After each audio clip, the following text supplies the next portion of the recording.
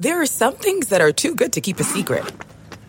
Like how your Amex Platinum card helps you have the perfect trip. I'd like to check into the Centurion Lounge. Or how it seems like you always get those hard-to-snag tables. Ooh, yum. And how you get the most out of select can't-miss events. With access to the Centurion Lounge, Resi Priority Notified, and Amex card member benefits at select events, you'll have to share. That's the powerful backing of American Express. Terms apply. Learn more at americanexpress.com/withAmex. I'm hoping the Big Ten has to modify their system for us. It's probably like getting grade 10 sandpaper rubbed on your face every day. I mean, we say it all the time, whether, there's two types of turds, you're a sinker or you're a floater, but you're still a turd, right? I mean, we are about players and players playing the plays and not necessarily the plays. Welcome to the Varsity Club podcast. I'm Derek Peterson. Across from me, as he is most weeks, is Greg Smith. Greg, how are you? I'm pretty good. It'd be better if the Lakers had won their first game, but I'm well.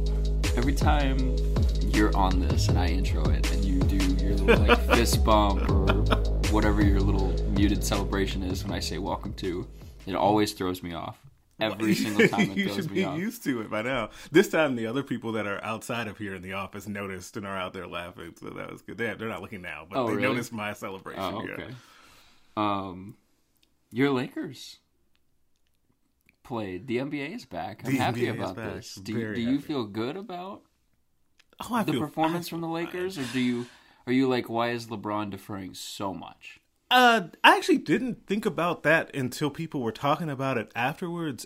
My main concern from that game was twofold. One, for being a team that has such a size advantage they had a size advantage in that game over the Clippers, but will, like, almost every night. They got out-rebounded by way too many.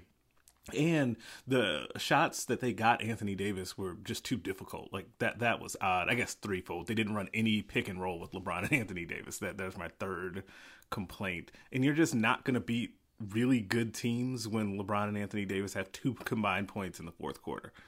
Like, that's not how they're going to win. So, yeah, I'm not all that concerned. I thought it was interesting. You have too many stars that you have one guy trying to figure out how to defer to the other guy. My team has no stars, where we're getting run off the court in the fourth quarter because we have nobody to make the shot.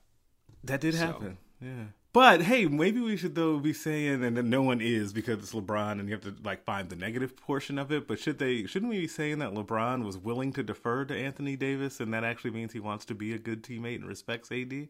No, I thought that was great. I mean, there was how many passes did he throw to Anthony Davis in the post? It was like it was very obvious that LeBron was like, "Hey, we want Anthony Davis to be the engine of the offense, and I will be the secondary scorer whenever it opens up." That was interesting to see. That can work if they actually get him better looks. Like, it was just like too many post ups at 17 feet. You just can't do that. Also, the Phoenix Suns won by 30. They did? Mm-hmm. Really? Yeah. So a few hours, to beat by 30? They beat the Kings. Oh, well, a few hours after I told Jacob Padilla that Devin Booker was requesting a trade this season because the Suns were going to once again be bad, they win by 30 points. I mean, one game. We'll see. Yeah, we'll see how it goes. It is one game. Like, so if they won their first game, I'd still set their over under at 20, and we'll see kind of where they go from here. I think this season it's set at like 24.5. Okay, which is like really low considering that they have a bunch of guys brought in to win basketball games this season, but not be part of the team long term. Yeah, that's an interesting mix. That'll be. We'll see. What is your least favorite NBA trope or like social media thing that happens that you're like, man, I'm glad basketball is back, but I could do without this? The analytics.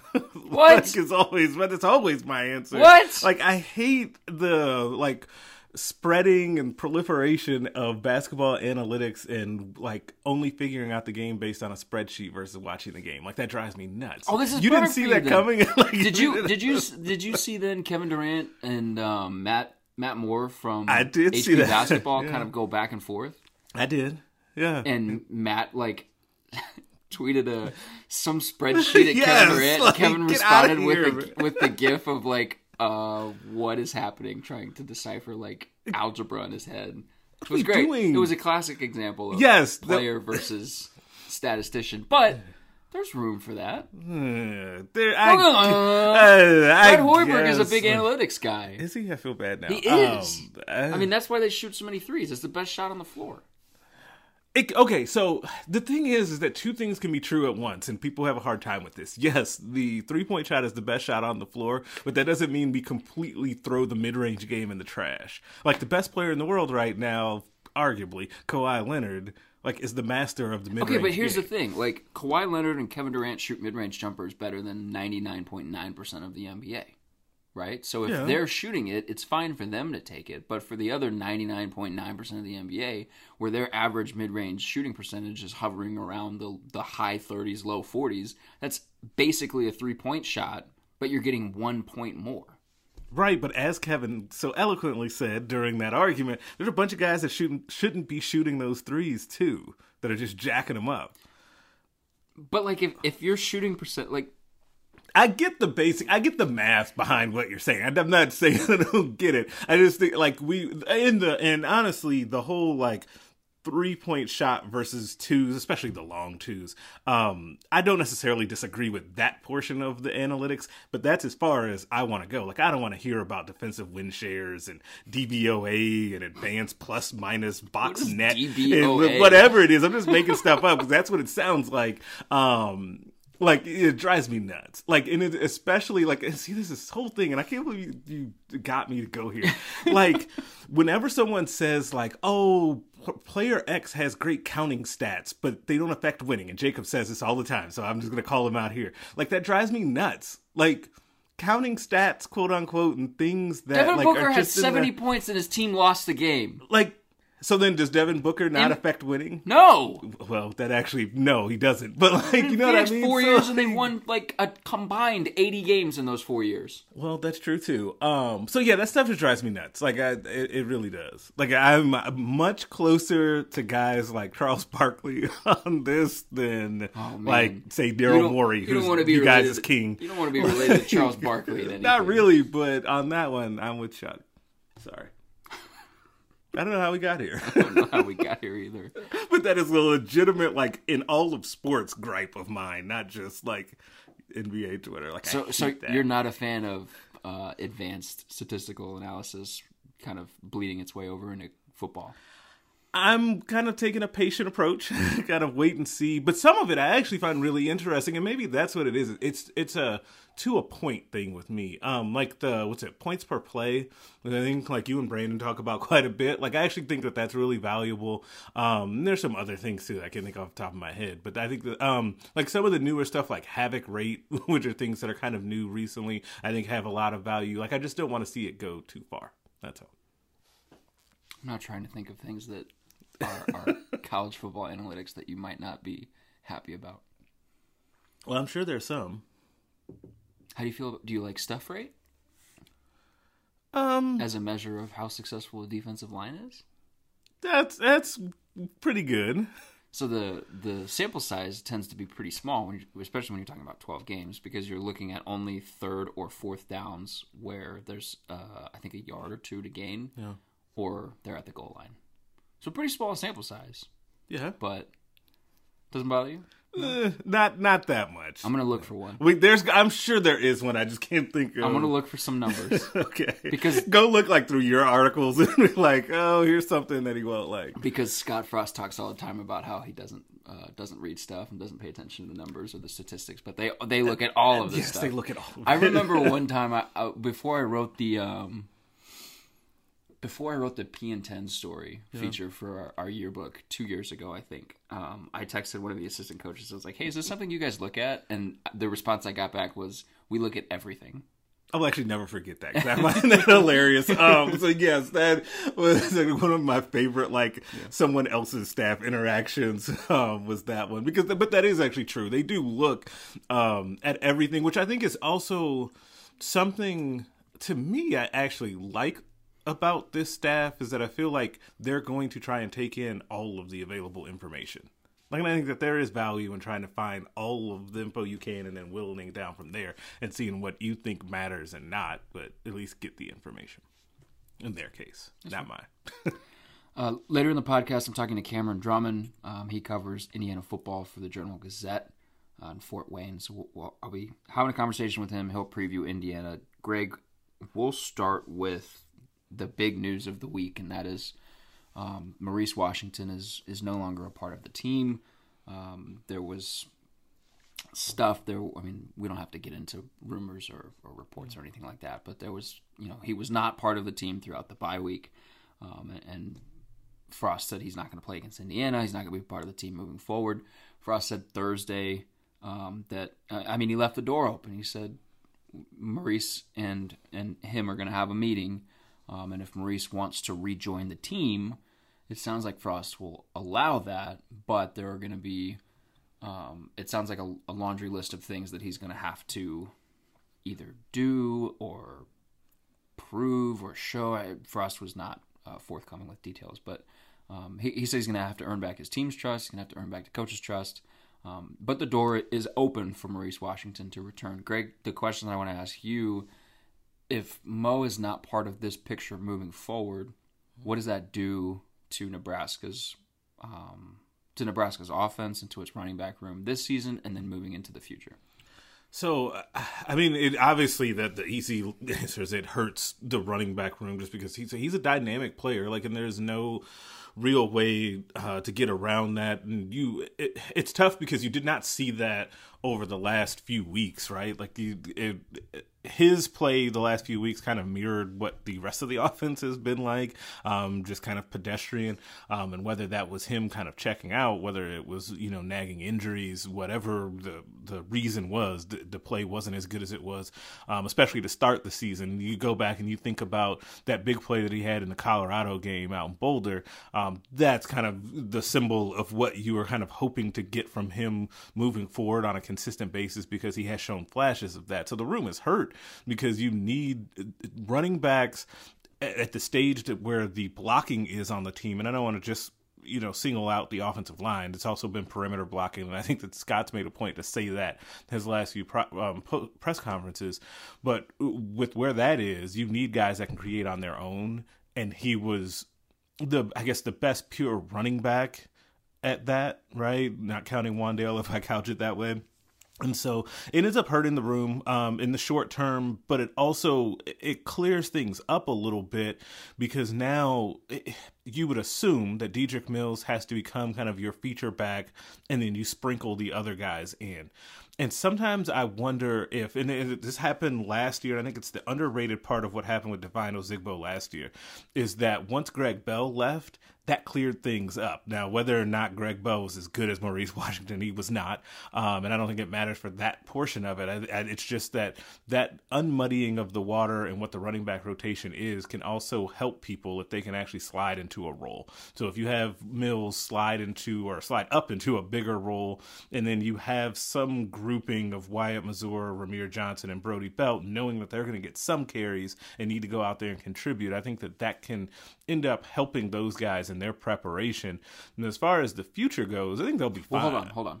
Let's not go there. Okay, don't go there yet. No. Because I wanted you to go there, but now I want to ask you another question. Okay. Do you subscribe to the belief that a running back has to get warmed up and get into the rhythm of a game? Because Divine Ozigbo talked about that a lot last year. He had to get into the rhythm of a game, and he didn't like the by committee approach. He wanted to have the ball, and like you said, whenever the picture got clearer and Greg Bell left and it was Divine Ozigbo's ball, 7 times out of 10, whatever you want to put the number at, and other guys were just sprinkled in, to use your word. Like Divine really took off. And do you think, and Dedrick's kind of that same style of runner, do you think that there's something to be said about, especially for that specific, like a guy who's a bruiser or a guy who runs between the tackles more than, a guy like Mo who just likes to make people miss in space? Do you think that there's something to be said about being, about like getting warmed up in a game with just getting like your first 5 carries and getting a feel for how everything, like, do you think that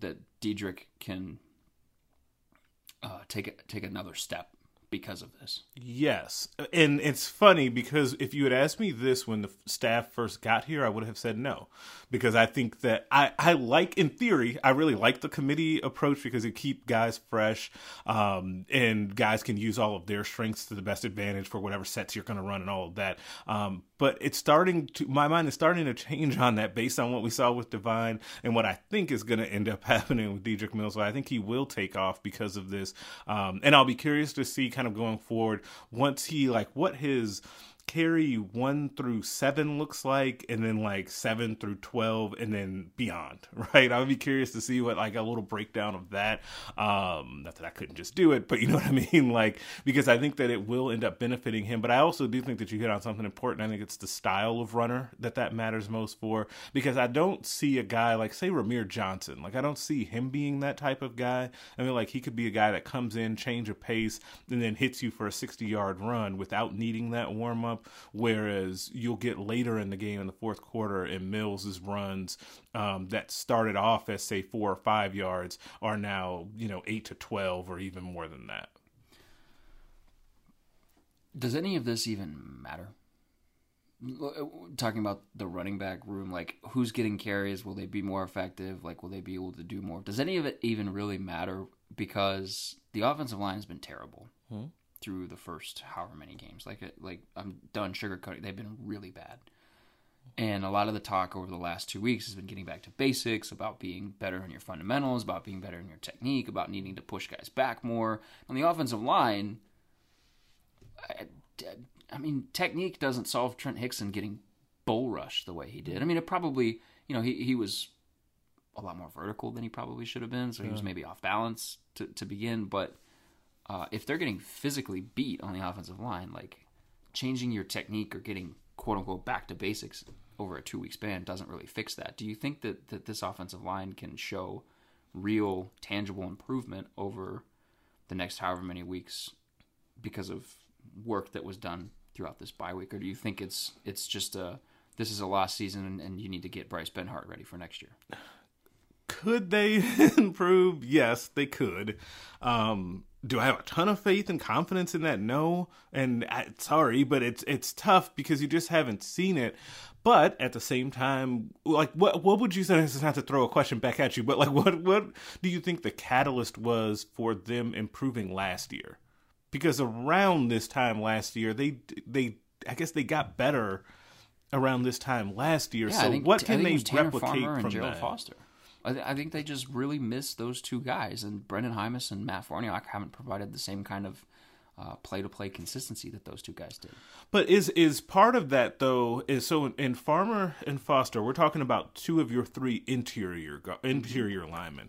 Is part of it been that, is it over too much of a simplification to say that the interior of the line has been really bad, and that has messed up the inside zone portion of this offense, to which this offense is completely built around that. It starts with the inside zone. But I don't think Cam Jurgens has been bad. From a snapping standpoint, he's had plenty of issues, but pure block, I mean, if you just isolate him blocking dudes, he's been great. Yeah. Which has actually been a surprise to me. I would have assumed, now no one assumes that you have those snapping issues that they had in, listen, they are what they are, and they have gotten better, for the record. I would have thought that he would have struggled more with blocking, and that we would have been able to see, really easily stretches where he struggled blocking, and I can't, without really diving into play-by-play film, I haven't seen that, which has been, I think, really encouraging. I think it's a lot easier, it should be a lot easier to fix that snapping issue than, say, if he was just getting demolished on a play-by-play basis. And I think that people should still be really encouraged by Cam Jurgens moving into the future, but that's just a separate thing. The guard play, to me, has been the biggest letdown. And I feel like we talk about Hickson and what's happened with him, and he got pulled, obviously, that Minnesota game, but kind of the regression from Bo Wilson and, what happened to kind of the, kind of nasty physical dude that we've seen over the last little bit when people were really clamoring for him to play just a couple of years ago. Like, I don't know where that went, but I think that there's something to the interior of the line struggling much more than the tackles, even though the tackles also haven't been great. But I think that they have to, it maybe to me starts there with trying to figure out the interior of the line. I don't think I've ever been impressed with Bo Wilson. Like, I've never been like, okay, this is a dude that's going to be a multi-year starter contending for like an all-conference spot. Like, and that's what you need. Like, at some point, win, they have to get that. Like, at some point, they're going to have linemen here that contend for all conference honors. Yeah. I mean, that's what this whole thing is built around. Yes. Like you can have as many skill position players as you want that are top of the conference guys, but in this league, it's just not going to work unless you have elite talent on the offensive line. Do you think that's something that they maybe underestimated because of the quality of competition that they played at Central Florida? No, I actually don't think that they underestimated it. I think that they maybe thought that they had more in the cupboard when they got here, given how many older guys they had or guys with playing experience in that offensive line room, or even kind of highly recruited guys. And that, like, recruiting on paper has not been the issue with the offensive line. It's been development and recognizing if those guys are truly 4-star or high 3-star players, right? That's been the big issue. They got plenty of stars along that offensive line. And I think that the way that I know that without even just like flat out asking someone is go and look at how many offensive linemen they brought into the program since they've been here. Like, that first transition class was not enough, and maybe just Cam Jurgens because Willie Canty didn't make it. But last year's class had 6 or 7 offensive linemen in it, guys that were kind of swing players, even that were going to play on the defensive line. If they realize, we need more bodies to put on the offensive line, and they'll take another 3 or so this year as well. So yeah, I think that'll be 10, 11 offensive linemen in 3 years, or really 10 and 2. So I think they understand that it's an issue. Greg Austin said this week that Ethan Piper and Bryce Benhart, is blanked on his name. I wanted to call him Brant Banks for a second. That's not right. Bryce Benhart are 2 guys that he wants to get into the game. And Frost was asked about it on Monday. He's like, look, you guys keep asking me about these 2 players. Say that. They will play when they are ready. And if they're not playing, they're not ready. And so I asked Greg, I was like, what does ready look like to you? Is it physically being ready at this age, or is it mentally and being comfortable in the playbook? And he was like, it's all mental. He said, you're never going to be physically ready for the Big Ten as a true freshman at this kind of a program. So what you have to do is you just have to be mature enough to handle things. You have to be comfortable enough in the playbook to where we can throw you out there and we can run our offense and not have to scheme to cover up for you. But they just need to play.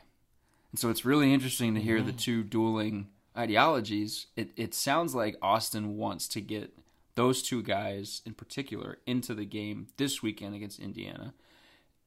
He didn't say whether it was like, I want to blow Indiana out so that we can play these guys in the fourth quarter like they got guys in against Northern Illinois, or if it's like, hey, I want these guys to play in the first quarter, like in a rotation. And he was asked about Brock Bando being in a rotation with Trent Hickson, and he said, we'll stick with Hickson and we'll see what happens. We have a plan there. So it's kind of unclear of what it's going to look like on the offensive line, but like, this is something that you and I have talked about off and on all season long. If Benhart is coming into the game, he's playing tackle, yes? Yeah. So are you kicking Farniok inside to guard? Yeah, like, what do you do? Or are you just sitting him down for a series? And if you're bringing Piper in, is he coming in at guard? I would assume so, yeah. So are you taking then Hickson out? Or are you putting both guys on the right side and taking out Farniok and Bo Wilson? I would. It depends. Like, you probably don't want to take out both guys on the right side and put 2 true freshmen in at once, right? You probably don't want to do that. So it would make sense to have a little strategy behind that and maybe do one or the other, or do one at Bryce Benhart at right tackle and then do Piper at left guard. So that would make a little bit more sense. But I do find it really interesting how Austin phrased that with the mentally being ready, because if you also combine that with what he said about Bryce Benhart after he got into the game, he said that he handled himself out there like a veteran and that he had some, first play jitters or first game jitters, but then he got over that really quickly, which also Bryce said. So we got to talk to him too about that. And he looked pretty good out there. So I think that's if I'm Bryce Benhart and I'm thinking about my development here, I'm actually really encouraged by that, because the thing that the coach says that he wants to see out of me or any young guy when we go out there, he saw it. So I would feel encouraged by that. But I do think that you have to find a way to sprinkle them in, because the future of your offensive line, I don't want to say it all rests on those two guys, but they're going to hopefully be a big part of what you do moving forward in the future when this thing is really cranked up. You talking Benhart and Ethan Piper, or Benhart and Cam Jurgens? In this case, Benhart and Ethan Piper. Cam Jurgens will also be. There's, I think, 3 of your 5 future offensive linemen. And then Turner Corcoran would be the 4th. Yeah. And then who's the 5th? Is he on the team right now or in this next recruiting class?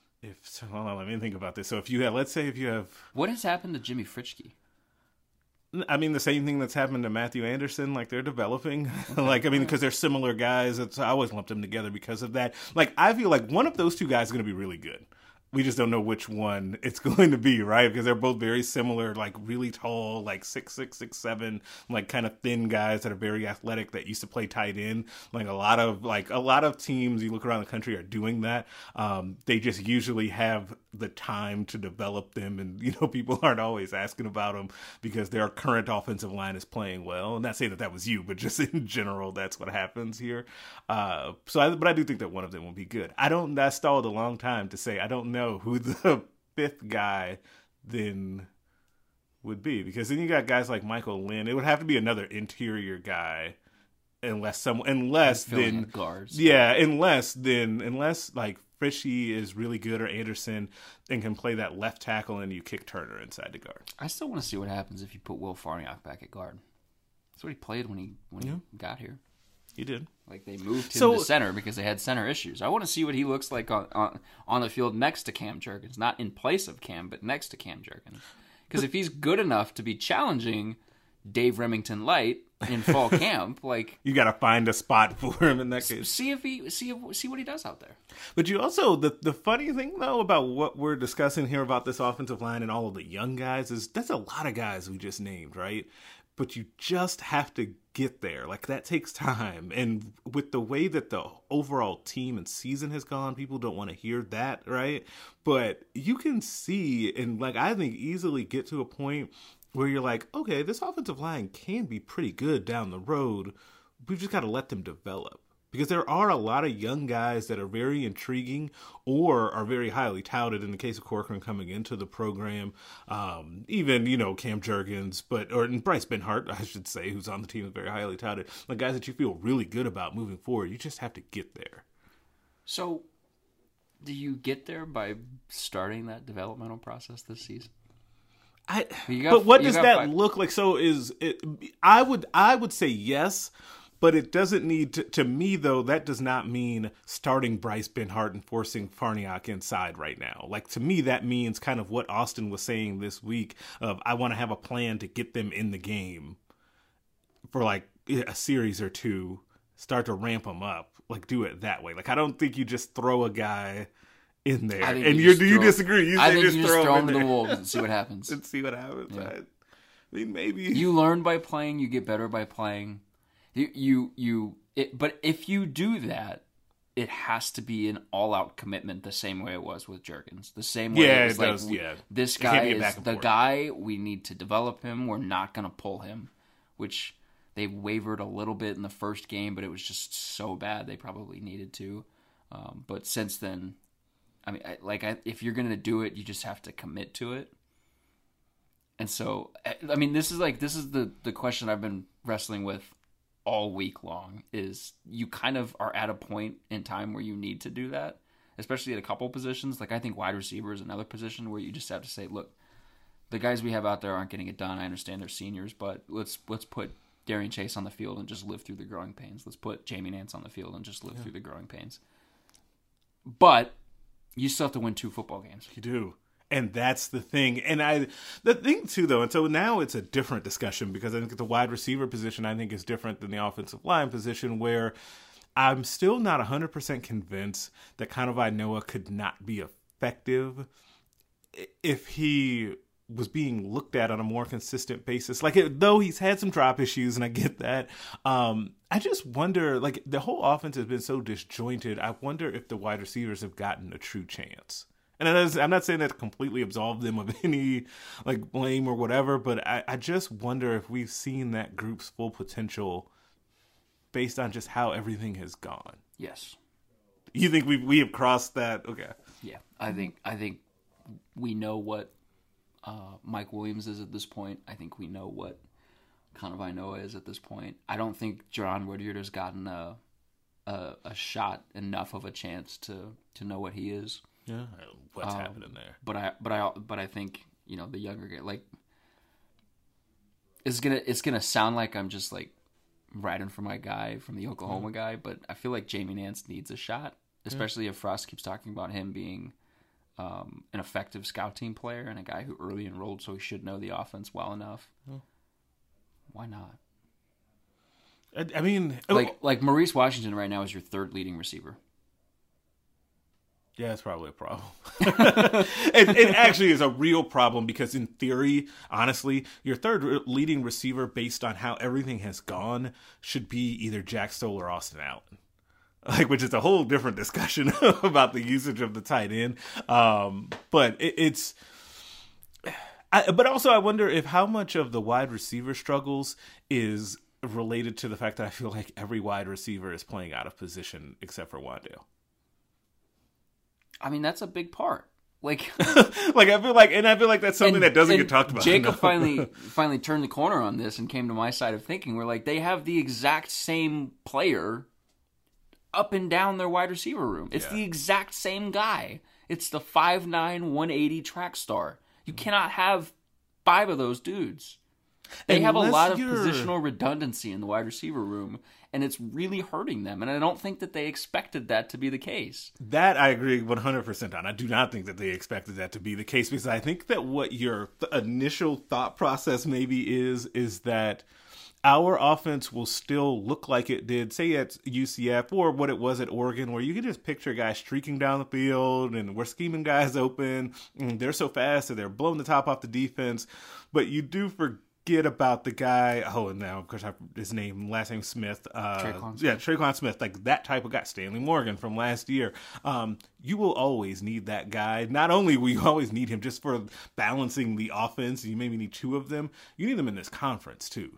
Right? Like, you can't, like, it's an extreme example, kind of, but eventually you're going to have to address that elephant in the room. Like Ohio State, you're never going to beat them on the outside with all guys that look the way that Nebraska's wide receiver room looks. You need a guy like Dominic Watt. Yes. Which is an entirely separate discussion that we can have at a different day. We've already started to talk about it, and I think once we get into this offseason, we'll be talked about more. The 2018 transitional class really kind of screwed them over a little bit. With we could do a whole pod on that. We could, yeah, because it's kind of falling apart. And we talked about it on the group chat a week or 2 ago, or whatever that was. So, okay, the last thought that I want to get from you when I derailed you, the running back position going into the future beyond this season, does Maurice impact what they do on the recruiting trail? That's an interesting question that I don't yet have a complete answer to, is that I don't know if, for like this year, if they need to add, or if they will add a 3rd running back to the mix. They have 2 really good ones currently committed, Sevion Morrison in Oklahoma, and Marvin Scott III down in Florida, both having really good senior seasons. Both guys that I think really fit what they're trying to do well. But I don't know if you need to add another guy, and not even necessarily because of Mo Washington, but you have to think about Mo Washington in combination with Ronald Tompkins and what's kind of happening with his injury situation. So you have to guard for that. So it may be a JUCO guy, a transfer guy would make sense there. But with that being said, I think they'll be fine at running back because I trust the person that's recruiting their running backs in Ryan Held. If anyone is going to be able to figure out how to get more talent into their room, it'll be Ryan Held. I'm not worried about that. Do you have an Indiana score prediction? Do you want to give it on the podcast? What do I have? You can say no if you don't want to give it. I maybe okay. So I'll be honest. You can change it too if you want to. Early in the week, I just didn't like the vibe, like at all. Like I'm just gonna be honest, and I think a lot of people didn't. Especially Monday with the way that press conference went, and the way that just kind of players talked about everything. So I had Nebraska losing 24-7. Okay. I think it's now a toss-up. I'm gonna superimpose like pitchfork sounds. Like, That'll probably work. Like a riot sound while you're sorry. But as we've gone through the week, I think now it's basically a toss-up. Especially as we've gone this whole time and not really mentioned this, is the health of Adrian Martinez, the health of Wan'Dale Robinson, as they look more likely than not, in my opinion, to play. I think that gives Nebraska a good shot in the arm. It really is, to me, a fascinating week because I think this is the biggest game of the Frost era so far, which is wild considering what everybody thought was going to happen this season and what you thought about this game as a throwaway in August, right? This game means a lot. And so I kind of, at this point now, going to change this and say Nebraska wins a close one. The score doesn't matter. Let's say 23-20. Because they have to. Like, they honestly have to. Like, there's a lot riding on this game, and it doesn't have necessarily anything to do with bowl eligibility. Like, they need to get positive momentum back into the program because I feel like for the first time there are a lot of people, not just kind of the crazies that are always wanting to fire the coach, but a lot of people questioning the direction and the overall direction of the program. We're going to have a lot of uncomfortable conversations if they lose this game and continue to play poorly. 5-3 looks a lot better than 4-4. Yes. When 2 of your last 4 opponents are Wisconsin and Iowa. Yeah. And you have to, we can have this discussion more if they find a way to win this game and win another one in these next couple, but they need to be competitive, if not win one of those Wisconsin or Iowa games. Like, especially the Iowa one. I think like, Iowa's a lot closer to a toss-up than people would think. And people are going to be like, oh, you're disrespecting. I don't think Iowa's very good. Like, I don't think the offense is very good. People say this to me too, but I'm going to say it anyway, is that I just don't think Iowa's ever really that good. Like, but the thing is they are the antithesis of Nebraska, and they take care of all of the little things. They don't really beat themselves, kind of like Northwestern, but they're better than that, right? So and as bad as Nebraska was last year, they honestly should have beat Iowa last year, but as we've seen, that didn't really matter for what's been happening this season because they didn't carry that momentum forward. But yes, we'll get to that. But to me, Nebraska needs to be more competitive in those 2 games because that's the next big measuring stick. First, you have to take care of Indiana in what's become a must-win game. I agree. Thanks for the time, Greg. Thank you.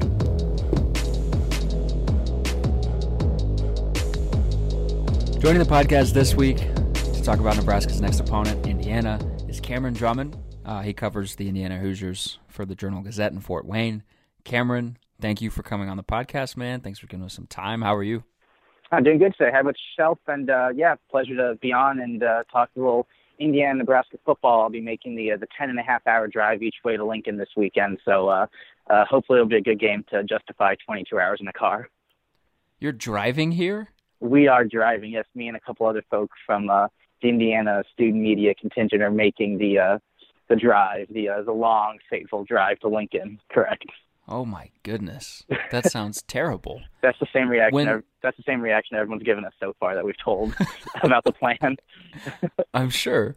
Okay, so before I really the schedule for Nebraska this season became just like muscle memory for me.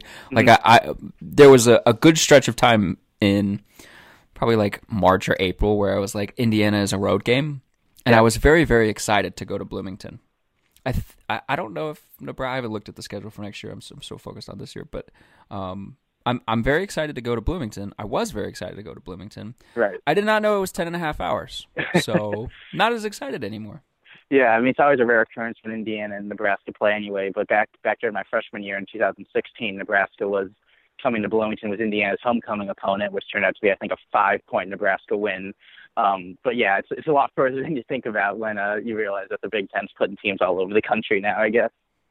Yeah, that's true. So this game for Nebraska has become maybe its biggest of the season. Like, you, depending on who you talk to, they'll tell you that this is a huge game, or it's just another game, or this is like a very, very important game for Nebraska and the trajectory of the program. How is Indiana approaching this? Because Indiana's a win away from bowl eligibility has been, that thread has been played up a lot this week, and that Indiana's going to come out hungrier than normal because they're a win away from bowl eligibility. But as you pointed out before we started podcasting, you got Northwestern at home the following week. So that, given the way that the Wildcats have played this year, no disrespect to Pat Fitzgerald, but his team's not very good. What do you expect to see from Indiana in terms of its, in terms of intensity, in terms of its mindset to begin this game? Is it a, hey, we got to come out and punch this team in the mouth, or what are you expecting? Yeah, so, I mean, this is interesting for the Tom Allen era at Indiana because his first 2 years as head coach in 2017, they had to try and win their final 3 games of the year to become bowl eligible. So the only game they played with 5 wins was their final game of the year, which was a loss at Purdue. And then last year, they only had 5 wins for their final 2 games, which turned out to be a loss in Michigan and then a home loss to Purdue. So this is the first time, I think, since it might be 2007 that Indiana has 5 wins before Halloween, and they're going to have, multiple repeated cracks, both home and away, at trying to get to 6 wins and get to a bowl berth. And I think this game is interesting because it's not being viewed necessarily as, that winner, win or go home scenario that they've had the past couple of years. It's more of a measuring stick kind of, moment for Tom Allen and his team, because they showed last week, although it took a bunch of defensive stands at the end, that they were able to go into a Big Ten road environment at Maryland and win a game. It was a game they should have put away, early in the third quarter, early in the fourth quarter, but they were finally able to get the defensive stand at the end. Now going into what's probably most definitely the most difficult road environment they've had since Tom Allen's been a coach, with the blackout and everything that, 90,000 people in Lincoln provides to a road team. It's, can you execute when the pressure's on and when there's actual expectation onto yourself? There's been a lot of kind of joke movements on Twitter this year, something called #9WinDiana, about the Hoosiers trying to get to 9 wins this season. And if they're going to do that, they're going to have to pick off, a significant game left in their schedule, be it at Nebraska or home against Michigan. So the way I view it is, with, games like Northwestern looming, a home game to end the season, or a road game to end the season against a pretty bad Purdue team this year, they'll get 6 wins. Becoming bowl eligible probably isn't a problem for Indiana this season. But then you start to think of, okay, what could this team's potential be? We're talking 7 to 8 wins. We're talking about something particularly special. We're talking about a defining win in the Tom Allen era, because Indiana hasn't had a defining win in, the past 3 seasons. You'd have to probably go all the way back to 2016 when Kevin Wilson was still here for there to be a big signature national, news-breaking win for the Hoosiers.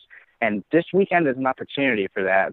And that's kind of, a strange place for Indiana football to be in. They're cautiously optimistic and cautiously confident about things, and it hasn't been that way for a long time around here. It's interesting to me that you say that this weekend is the opportunity for a statement or a kind of a defining win for Indiana, because Nebraska, at 4-3, they were 4-8 last year. They were 4-8 the year before. The shine around the end has maybe dulled a little bit in recent years, but it's still, I feel like Nebraska, because of who Nebraska was and because it's Memorial Stadium and the sellout streak and blah, blah, blah, Nebraska's going to get every team's best each week, and it sounds like that'll be the case again with Indiana. What the one of the keys to me is well, I mean, it's not a hot take to say that the quarterback position is going to be a huge defining factor in this game. Both teams, I think both teams are playing a little bit of cat and mouse with, Michael Penix is a game time decision per Tom Allen, and this week Scott Frost has basically played coy on the quarterback thing. And we talked to him Thursday, and he said the question that he was asked was like, do you have an idea of what your quarterback position is going to look like on Saturday. And he said, yes, I have an idea. And then he was asked, do you want to tell us who's playing quarterback? He said, no, I don't. Have you gotten the same kind of sense from Tom Allen that this is really like he knows who's going to play quarterback? Or do you get the sense that like Michael Penix is a game time decision? There is a threat that he doesn't play this game. And then the second part of the question is, what does that do to Indiana's offense? What does that do to Indiana's ability to win this football game if they are down their starting quarterback? Right, yeah. So I'll start with the first part. It's interesting because this is like a comparison that you can make just earlier into the 2019 season for Indiana, because this isn't the first time that Michael Penix Jr. has dealt with injury this year. He got an unspecified injury, although it was likely a shoulder injury, during the Week 2 win at home against Eastern Illinois. FCS opponent, blowout win. He didn't play the second half. No one thought too much of it. But then when, it came to surface that he was injured, and that was the week before the Ohio State game. And so everyone's asking Tom Allen, what's the stats on the quarterback or whatever, and he was not willing to share how much Penix was able to go in practice or how much he was able to actually work with the first team in practice leading up to that Ohio State game. Of course, Peyton Ramsey started that Ohio State game. The Hoosiers lost in a blowout. And then the week after that, with Connecticut at home, Penix was still recovering from the injury. Allen was still very coy, not willing to share how much he was practicing. Peyton Ramsey goes out and leads an Indiana blowout win against Connecticut. But this week, when we spoke to him earlier today, Tom Allen was willing to share that Michael Penix practiced most of the days this week, in addition to him still being a game-time decision. So just from the standpoint of Allen being willing to share how much Penix has gotten the practice reps ahead of this game against Nebraska, that probably leads you to believe that there's a much better chance of Penix making the start this weekend compared to earlier in the season when he dealt with injury concerns. At the same time, though, I'm more of a pragmatic person just in general, and if I'm in Tom Allen's shoes right now, I know you don't like to, kind of count wins before they happen, especially in the Big Ten and especially with Indiana football, but I'm looking at Northwestern as a home game Saturday night. Crowd's going to be jacked. They're trying to get a lot of people there next Saturday for that home game. And if you don't win in Nebraska this weekend, in my opinion, that's okay, because that's going to be your sixth win, or that's your real opportunity to get that sixth win. Nebraska is almost like a cherry on top of the ice cream sundae for having a good season if you can pull it off. So I would probably lean on the side more of caution and play Peyton Ramsey this week, especially after he had a really accurate performance off the bench at Maryland. But I think there's a much better chance of Michael Penix playing this game than I would have, probably said last week when, he was going out injured in the second quarter in College Park. And to the second part of the question. Oh, sorry, go ahead. No, go ahead. I was going to say, to the second part of the question, then, it doesn't affect Indiana's offense as much as it used to. If you go back to last season when Penix was a true freshman, he tore his ACL in his fourth game, playing at home against Penn State. So that's why he's a redshirt freshman this year. But he was really dynamic, and you can really tell how the IU offense changed and opened up when he was behind center. Peyton Ramsey does not have the strong arm as Michael Penix does. That's been well publicized. Peyton Ramsey's a lot more accurate than Michael Penix is, but the offense was just, a total night and day difference last year when Penix was behind center compared to Ramsey. And we haven't seen that so much this year. Peyton Ramsey has been able to make a couple more throws. He's been able to escape the pocket a bit quicker and more of a Michael Penix type style. So he's, kind of stepped up his play in response to losing his starting job as a redshirt junior. And it's not quite as big of a difference in the offense and how they operate compared to which quarterback's behind center. We'll ask some of Indiana's leading wide receivers, guys like Nick Westbrook and Walt Phillier and Ty Freifogel, if there's any difference between having Penix or Ramsey behind center. And most of the time they'll say no. Nick Westbrook even told me that the playbook remains largely the same with Penix behind center and Ramsey behind center, because both guys are, kind of dual threat quarterbacks in the way that they can make things happen both with their arm and with their feet. So there's not even too much of a playbook change when, Indiana changes quarterbacks. So I think that given all the circumstances, I would, if I was in Tom Allen's position, start Ramsey over Penix and kind of take a bit more care with that. But there's definitely a strong possibility that Penix starts regardless, just because his injury situation doesn't seem to be as severe as we once would have thought. Let's go to the other side of the football. Indiana has a top 25 defense in the country in terms of yards per play given up. I think they're 18th, in total yards per game surrendered by the defense. It's been a good defense this season. It's been a really good defensive performance this season. Nebraska's offensive coordinator this week said that the defensive line is probably going to be one of the more stout defensive lines that they've played. Indiana has a really good They're really good defending the pass. Have you been impressed by this defense through the first 7 games? Did you expect this level of play from this group? That's an interesting question you posed there, just because Indiana's defense, while, appearing pretty well statistically and, in S&P rankings and, turnovers and things like that, they don't really blow you away with the eye test. There's still, some hallmarks of some classic Indiana defensive mistakes that we've seen far too often over the past couple of years in Bloomington. There's still missed assignments by cornerbacks. There's still instances of poor tackling and of, communication not being where it needs to be at the midway point in the season. So it's weird trying to, go put the two things together. Indiana at times looks really bad on defense versus them having statistical success over the course of the 7 games they've played so far. But I think one of the areas where you can really hang your hat on if you're a first-year defensive coordinator, Kane Womack, is just the fact that the defensive line and the pressure that they're getting to opposing quarterbacks is much more significant this year than past years. You have guys like Jerome Johnson, Alan Stallings, Michael Ziemba, who are making a lot more of an impact on the defensive front, and they're able to actually get more of a push on the line of scrimmage than past Indiana teams have. And the way Tom Allen's defense works, he likes to be aggressive at times with the blitzing. And so you have guys coming down from the Husky position, which is what Indiana calls its hybrid safety linebacker spot. Players like Marcelino Ball and Jamar Johnson have gotten time there this year and have recorded sacks there in crucial situations too. So it's a defense that impresses you on the stat sheet and does come up with, the occasional critical play like they did twice, forcing turnovers to stuff out the chance of a Maryland comeback last week. But at the same time, they do have a ton of missed tackling, bad penalties, and missed assignments that makes most Indiana games a lot closer than they probably should be. I'm going to ask you 2 fill-in-the-blank questions. The first one, Indiana wins this football game this Saturday if, fill-in-the-blank. And then the second one is Nebraska wins if, fill-in-the-blank. Indiana wins the football game this Saturday if the offense continues its scoring success. I believe every game so far this season, Indiana scored at least 34 points, regardless if it's been, or aside from the Ohio State game, let's throw out the 10-point effort against Ohio State there for a second. In all their wins this year, Indiana scored at least 34 points, and that's, regardless of having Peyton Ramsey or Michael Penix at quarterback, they've been able to move the football down the field and perhaps most importantly actually cash in when it comes to red zone opportunities, not just settling for field goals, even though they have an extremely accurate kicker in Logan Justice. And then on the other side of the coin, Nebraska wins this football game if they're able to rattle the Hoosier offense early on. Kind of a big storyline this week has been the 90,000 people expected in Lincoln for this game. Tom Allen's brought in just massive noise machines, massive speakers. He's blared them in the team room during meetings. He's blared them at practice. I live not too far from the stadium, so I can hear it every morning at 8 a.m. That's a great thing to wake up to.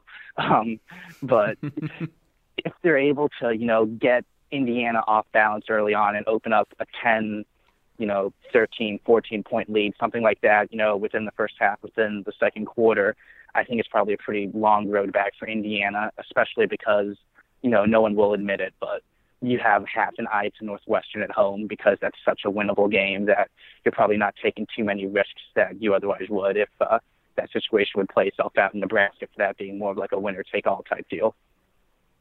So Scott Frost has a reputation as a great offensive mind. Nebraska was supposed to be a really good offensive football team. They haven't been this season. The offense has struggled. They had 7 points against Minnesota. They had 13 points against Northwestern, 7 points the week before. So 20 points in 12 quarters of play is not what anybody expected to see. Does Indiana feel like if they put enough points on the board, they can hit a threshold where Nebraska can't keep pace? Or does Indiana feel like that this is a Nebraska team that just hasn't shown full potential? What are coaches saying about Nebraska? Right. I think it's more the latter on that one, that they haven't shown their true potential. I mean, you talk to Kane Womack or Tom Allen, they're full of praise for Adrian Martinez, talking about him as a special, dynamic, game-changing type of quarterback. And the way Indiana's defense is as well, I talk about them being, kind of mistake-prone at times. This isn't a defense, although it's made, great strides from the defenses of 2015 and 2014 when they would give up 70 points a game. This still isn't a defense where you can necessarily hit a certain number and then feel comfortable that you've run away and hidden from the opponent by any stretch of the imagination. So I think from Indiana's perspective, obviously showing great respect to Nebraska, but they still think Nebraska is a team in offense capable of putting up 30, 40 points if the right situations allow for it. So I think Indiana's going to have to probably keep its foot on the pedal when it comes to trying to score points as early and as often as it can. And there's not really a point where, okay, Indiana hits 25 points, they're going to be golden. I don't think that's the case at all, especially, in a game at Maryland last week where they had multiple times to, make it a 20-point game in the third quarter and kind of, take care of business there. And they let the Terrapins hang around. And, your one, interception from Maryland's quarterback at the end away from Maryland probably, winning that game in dramatic fashion or something like that too. So that's probably going to be fresh on the minds of the Hoosiers as well. Interesting. Okay, so one last question for you before we get you out of here. Score prediction. What happens? Oh, man. This is such a tough game to read just because of the uncertainty at quarterback and at other skill positions for both teams on offense and the travel aspect, the fact these teams don't have too many recent games against each other. All those factors really play in. I think Indiana gets it done, honestly. I think that this is the moment where maybe Tom Allen kind of, plants his flag as the Hoosier head coach and kind of says, oh, this is why things are different under me compared to the past two or three guys. I think the factors are there, even if Peyton Range is a quarterback, to have Indiana's offense once again turn in a pretty solid effort. And I think with Nebraska, there's just a lot of question marks, especially if Adrian Martinez can't go. I don't necessarily think it'll be a particularly high-scoring game. I could probably see this game getting pretty ugly at times. So I'll go with some kind of a weird score, because why not? Let's go 19-17. Indiana wins. We'll see. All right, Cameron, I'm sure you got work to do getting ready for your 10-hour car ride up here, man. Thank you for coming on the podcast, giving us some time. Where can people find you? Where can people read your work? Yeah, of course. So I cover Indiana football for the Journal-Gazette newspaper based up in Fort Wayne, like you mentioned. I'm always tweeting out my articles, so if you follow me on Twitter, it's at C Drummond, which is my last name, Drummond, C Drummond 97.